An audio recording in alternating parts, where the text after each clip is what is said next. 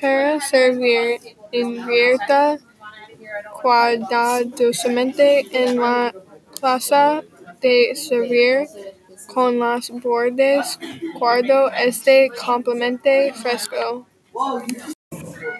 A continuación, mezclar los huevos, la leche condensada, la leche evaporada y la vanilla.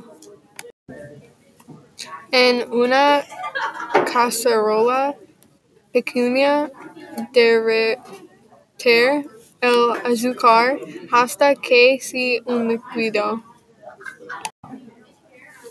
Necesitamos una taza de azúcar blanca, 3 huevos, 14 onzas de leche condensada, 1 de leche evaporada, 1 cucharada de extracto de vanilla. Vamos a hacer flan.